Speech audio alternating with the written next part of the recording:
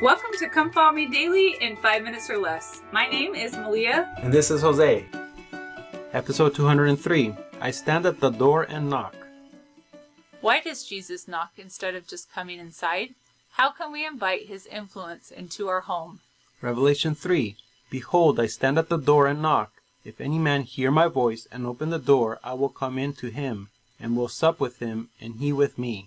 The imagery in Revelation 3 suggests that we are the ones who must open the door to the Savior.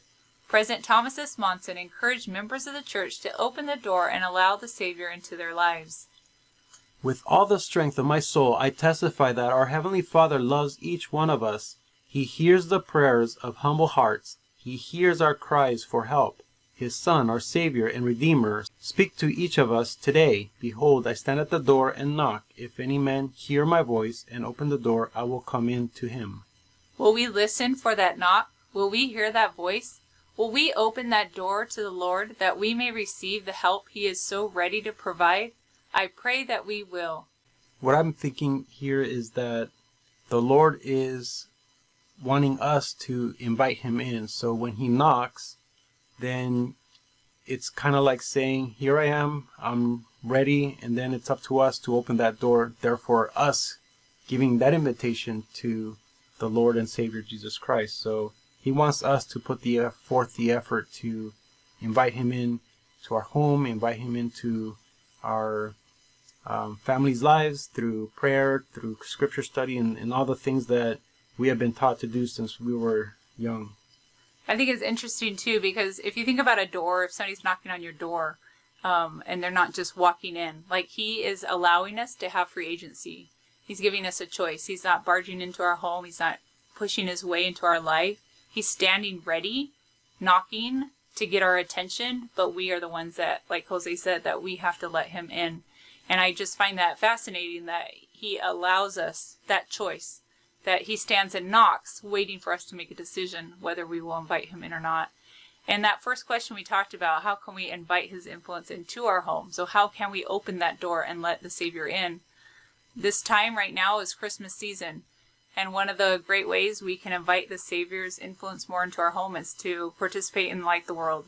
So it's one of the things, if anybody knows me or follows my other channels that I have used for many years, I have a website called Brightly Street, and on there I have blogged for the last few years about Light the World. And there's many things, tips and tricks that you guys can use to help have the Spirit of the Lord in your home at this Christmas season. And the church's initiative to light the world and to give service is a way we definitely can influence or have the influence of the Savior in our home. And so I would encourage everybody, if you haven't already been there, to go to comeintochrist.org or lighttheworld.org and take advantage of all of the many activities and ideas that are there to help bring the Spirit into our home this Christmas season. It is the reason why everybody calls it the most wonderful time of year, is because we are all thinking of others. And that's what the Savior would want us to do. That was his role on earth, was that he set that perfect example of serving others and coming unto others and serving them.